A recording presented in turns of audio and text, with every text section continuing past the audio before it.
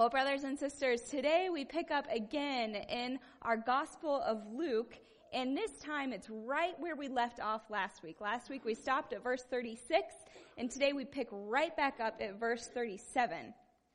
So I want to remind us, last week one of the key verses was this verse 34. You can look in your Bibles if you want to. There's pew Bibles under your seats. But verse 34 says that people were accusing Jesus of being a glutton and a drunkard, a friend of tax collectors and sinners. This is his reputation up to this point. He has this reputation of hanging out with the wrong crowd, if you will. Well, the very next story that we're going to read today, it's a clear example of Jesus living into this reputation. In this story, we will see that Jesus is affirming his reputation that a friend of sinners is exactly who I am. Maybe not the drunkard and the glutton part, he was without sin, but a friend of sinners is exactly who I am. This is exactly what I'm about. This is exactly what I'm for. And as usually happens with Jesus, the religious leaders are really upset with him in this story that we'll see. And this time it's Simon the Pharisee. So this morning, as we read our text from Luke, I invite you to put yourselves in the shoes of our characters. Apart from Jesus, we're going to look at two characters, Simon and the woman at Jesus' feet. So as I read, try to imagine what this woman is feeling, what Simon's feeling. Try to remember if there are times in your life when you could have related to how they might be feeling in this situation. Sound good? Okay. Now, when we read our text, I'm going to have some images. Another pastor put together these beautiful slides, cartoon images, to bring the text to life for us. So feel free to follow along on the screen, or if you'd like to close your eyes, if that's how you better follow along, or in your own Bible, whatever is best for you. Before we read, let us pray. Lord, may your word be our rule, your Spirit, our teacher, and the glory of Jesus Christ, our Savior, our only concern. Amen. Hear now the word of the Lord from Luke 7. One of the Pharisees asked Jesus to eat with him, and he went into the Pharisee's house and took his place at the table. And a woman in the city, who was a sinner, having learned that he was eating in the Pharisee's house, brought an alabaster jar of ointment. She stood behind him at his feet, weeping, and began to bathe his feet with her tears and to dry them with her hair. Then she continued kissing his feet and anointing them with ointment. Now when the Pharisee who had invited him saw it, he said to himself, "If this man were a prophet, he would have known who and what kind of woman this is who is touching him, that she is a sinner." Jesus spoke up and said to him, "Simon, I have something to say to you." "Teacher," he replied, "speak." A certain creditor had two debtors. One owed 500 denarii and the other 50. When they could not pay, he canceled the debts for both of them. Now, which one of them would love more? Simon answered, "Well, I suppose the one for whom he canceled the greater debt." This is the 50 denarii guy. The 500 denarii guy. So happy. And Jesus said to him, "You have judged rightly." Then turning to the woman, he said to Simon, "Do you see this woman? I entered your house. You gave me no water for my feet, but she has bathed my feet with her tears and dried them with her hair. You gave me no kiss, but from the time I came in, she has not stopped kissing my feet. You did not anoint my head with oil, but she has anointed my feet with ointment. Therefore, I tell you, her sins, which were many, have been forgiven. Hence, she has shown great love. But the one to whom little is forgiven loves little." Then he said to her, "Your sins are forgiven." But those who were at the table with him began to say among themselves, "Who is this who even forgives sins?" And he said to the woman, "Your faith has saved you.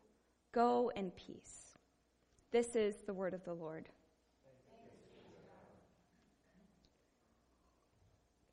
So before we read this story, I asked you to put yourself in the shoes of our characters, the woman and Simon the Pharisee, to imagine what they were feeling. Now, to help us do that a little more fully now, I want to spend some time unpacking who these characters were, especially in their context, and see how we might relate to them.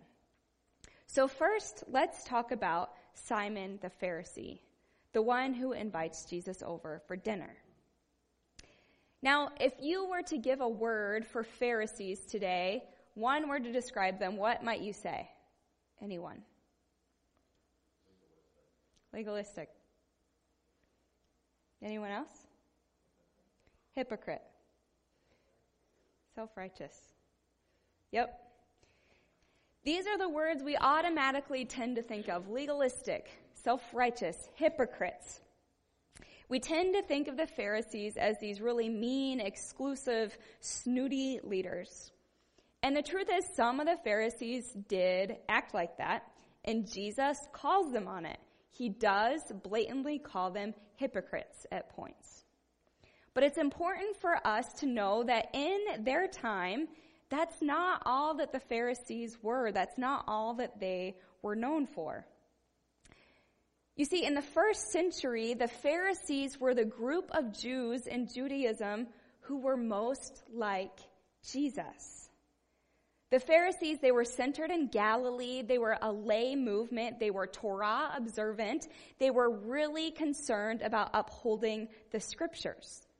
Jesus is much like them.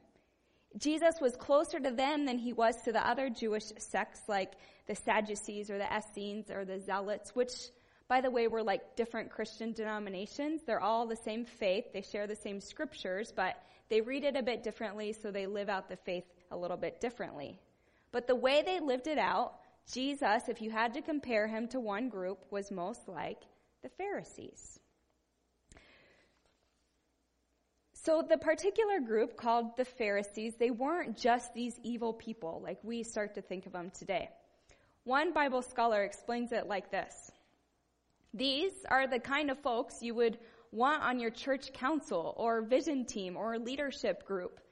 These are the folks who are generally interested in trying to figure out what it means to love God and love neighbor and be salt and light in the world and how to live that out in daily life.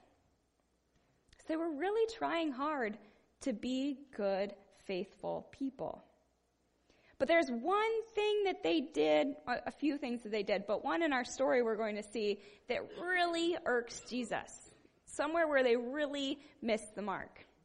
And that is, they tried to maintain their religious purity by distancing themselves from sinners. You see, the way that they read the scriptures, they believed that the way to honor God, to stay pure, was not to associate those whom were labeled sinners. And religious purity back then was especially important around the dinner table, because in the ancient world, table fellowship was the main marker of community. To have a meal with someone was to say, you belong in my group. Who you ate with indicated who was in your clique. Now, we may think this is silly, but we still do it today, right? Middle schoolers, high schoolers, you remember the lunch table saga? Who's going to sit at your table? It kind of determines the social hierarchy, right? Who you sit with is really important. And when we get older, we think we're much more mature, but we do the same thing. Think about when the parents finally invite the boyfriend or the girlfriend over for Thanksgiving or Christmas. It's a big deal. It's saying like, hey, you might be good enough to sneak into our family system. Maybe. It's kind of a test. We still do it today.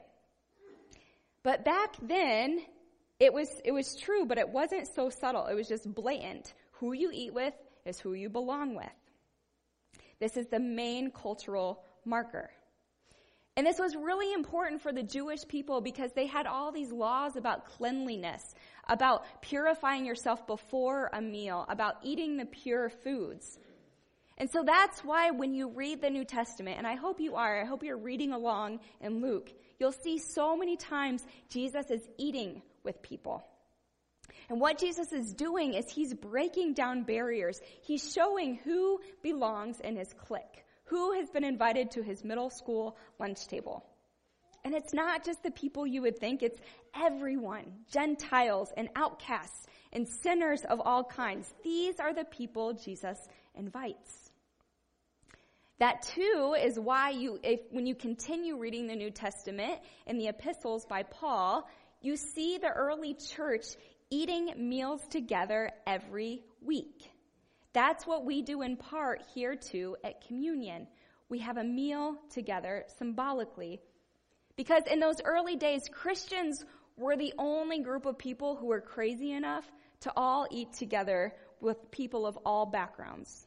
Rich and poor, slave and free, male and female, Jew and Gentile were all allowed at the table. No one else did that. That's what made the church so unique. That's why it was so important for them to have meals together. They were regularly expanding the circle of who belongs in God's kingdom. So back to our story. This is the context, the table fellowship, the purity rules, all of this stuff is in play when Simon the Pharisee holds this dinner. Pharisees hadn't yet caught this way of Jesus thinking of expanding table fellowship. So for a Pharisee, meal purity was very important. And then into Simon's house comes this woman. A woman who is explained as a woman in the city, a sinner. I like how commentator Joel Green describes this entrance. He says, the woman who enters Simon's house, whose sinful state is evident to all, comes into the scene like an alien, communicable disease. That's really how they would have viewed her, as contaminating their whole dinner, their whole purity. Now let's pause for a moment to consider this woman's title. She doesn't even have a name. She's called a woman in the city, a sinner. How would you like to be called that? So-and-so, the sinner. Now, our text doesn't tell us anything about this woman. Besides this, we don't actually know what her sin was. But I kind of like that, and I wonder if it's intentional, because then all of us can relate to her, right? Because we all have sins. What we do know about this woman is that her reputation precedes her. Her reputation has so much preceded her that she doesn't have a name anymore. She's just a woman, a sinner. I wonder if you know anyone like that. Have you ever been in a conversation and someone just says, oh, that guy, the so-and-so, the drug addict, or that woman, the so-and-so former prisoner. So-and-so enter whatever sin you think is the worst. We've always been really good at labeling people by their sins. So here's this woman, the sinner. Again, we don't know exactly what she's done, but the favorite interpretation over the years is that she is a prostitute. Do we have kids? Sorry. Yes. No, we're good. Okay. So the favorite interpretation is that she's a prostitute. We don't know that for sure, but we're going to run with it because that has been the historic interpretation. And I want to go with that interpretation to kind of unfold the complexity of labels like sinner. So let's look at this, the prostitution in that culture. We're not going to go into a lot of details, don't worry. But I want to show you how complex it was. So back in Jesus' day, women didn't have many options for work.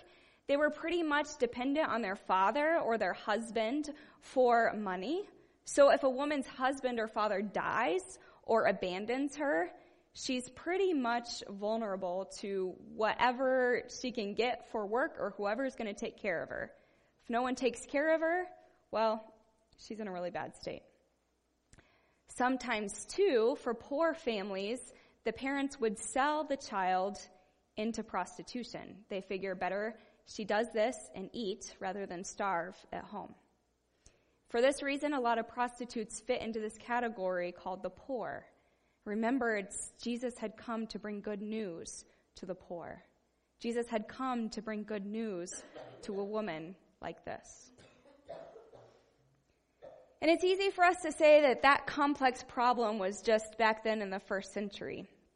But sadly, as many of you know, it's still at play today.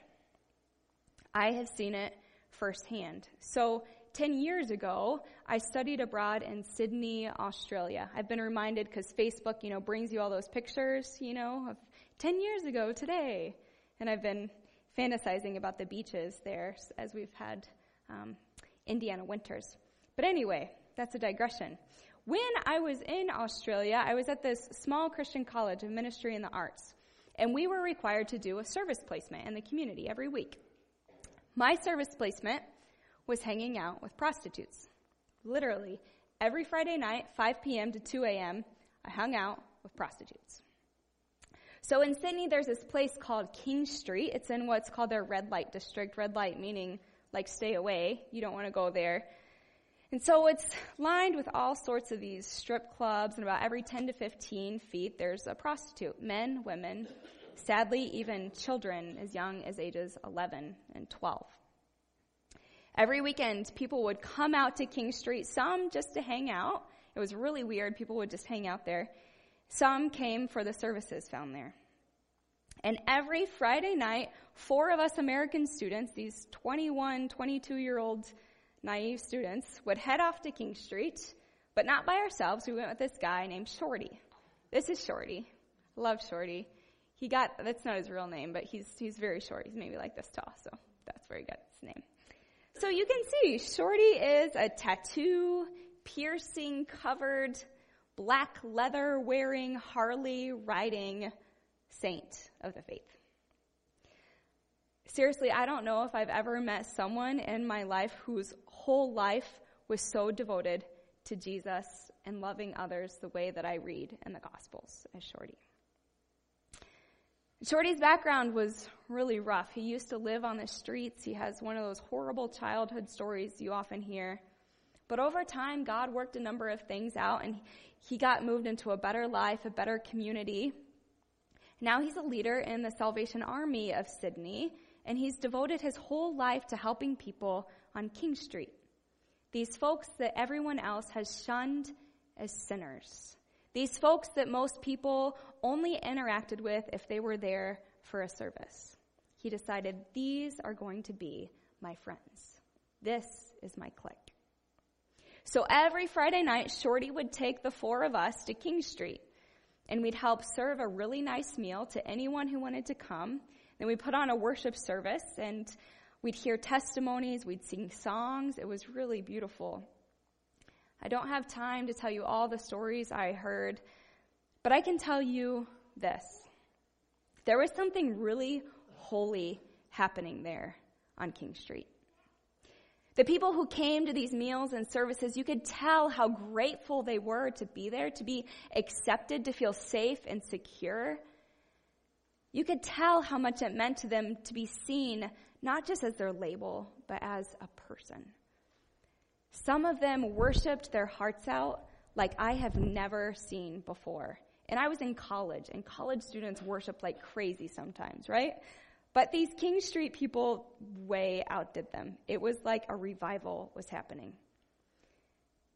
But in those places, there was also tremendous sadness and shame, because no one I met wanted to be there on King Street. Many of their stories, I'm sure, were similar to the stories of prostitutes in the scriptures. Some had grown up in these poor rural towns, and they had been coaxed into the city with the promise of a better life just to get trapped in the system they couldn't escape. Many shared a story that went the same way over and over again. A little girl raised in an abusive home. She runs away to get a better life. She seeks love and belonging from people who take advantage of her. She finds herself pregnant and alone as a teenager. She's desperate to provide for her child, to not have her child taken away from her. So she goes searching for the highest paying job she can get as a teenage high school dropout, which leads her to King Street. To everyone else, ooh, I didn't realize this was going to hit me so hard even 10 years later. To everyone else, these women had just become known as the prostitutes, the women in the city who were sinners. Because the honest truth is, to give that label was so much easier for people than to listen to their stories, to explain everything: the abused child, the neglected little girl, the taken advantage of teenager, the mother trying to provide for her child. That was the whole story. Now, I'm not trying to say that these women were innocent. They were sinners too, as you and I are. And as the story often goes, the external sins just add up.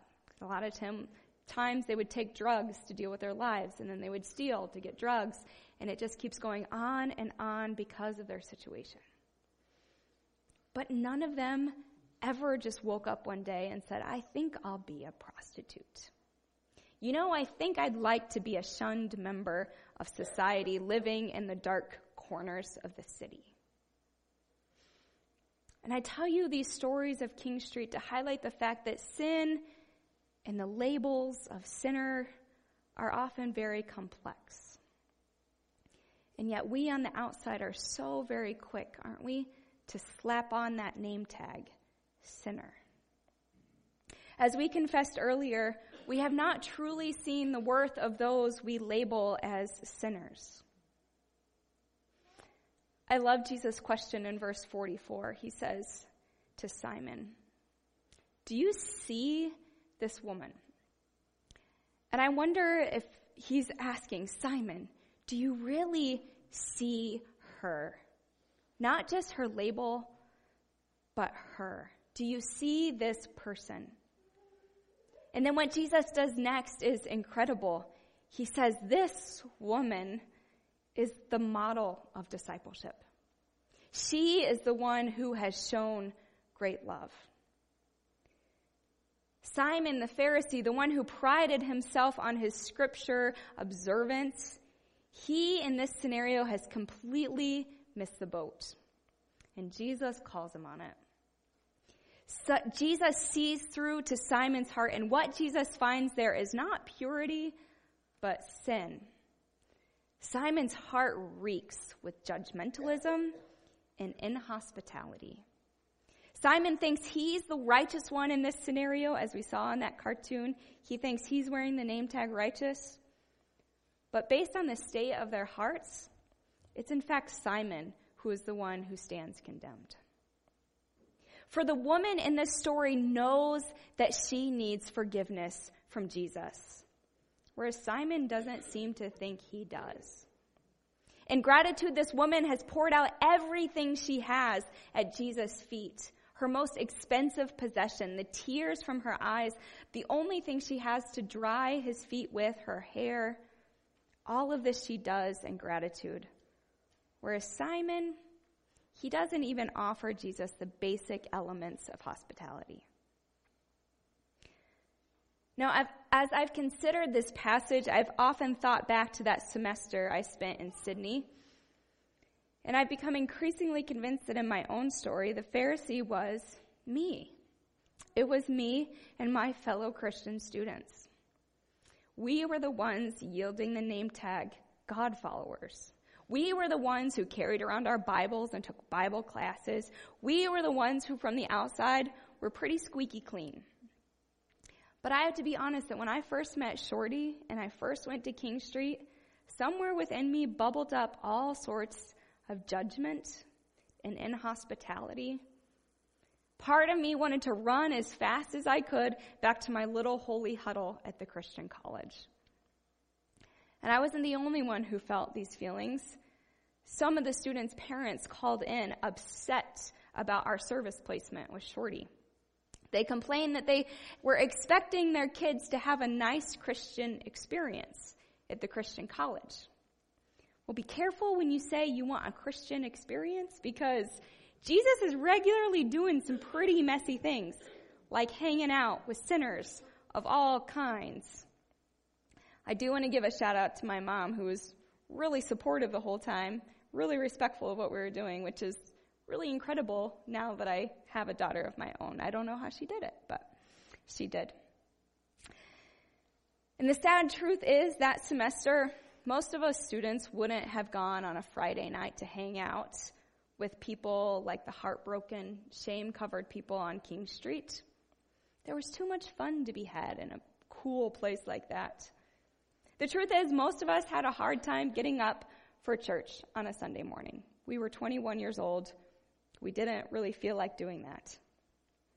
But then I looked at Shorty, this man whom many judged because of his appearances. Can you click me to the next one? I stopped working up here. There we go. So Shorty, he's this man that a lot of people judged and labeled because of his appearances, because of his past. But it was this man whose entire life overflowed with lavish love of God and others, and not just when it was easy or comfortable, but in some really difficult, complex situations. Watching Shorty, Jesus convicted me that I, like Simon, had many times taken Jesus for granted. Sure, I knew Jesus forgave my sins. I had confessed that. I sang it week in and week out. But did I really, truly recognize the sins lurking in my heart? Did I really, truly recognize how often I judged? How often I failed to offer hospitality? How often I was so caught up in my own life that I was apathetic to the needs of the world's most vulnerable? Those Friday nights on King Street changed my life. God used Shorty to show me the way of discipleship, just as I think Jesus used the woman to show Simon the way of discipleship.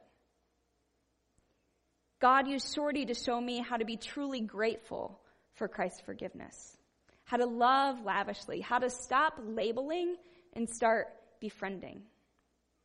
Because the truth is, we're all in the same boat, aren't we?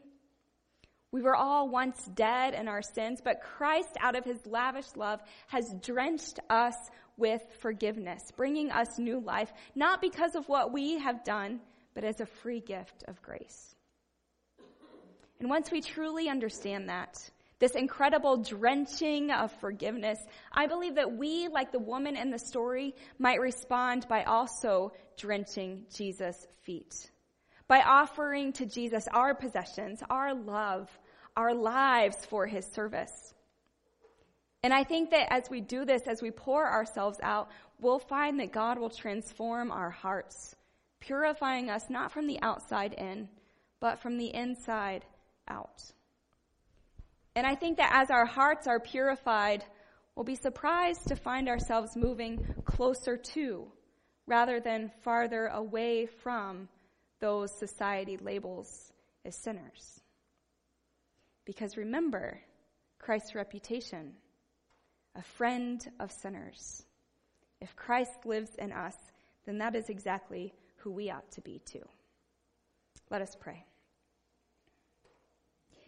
Jesus Christ, we thank you for your word. We thank you for your life. We thank you for your forgiveness. None of us deserves it. And so in gratitude, we pour ourselves out to you. We ask you to transform us from the inside out. We ask you to teach us how to love lavishly.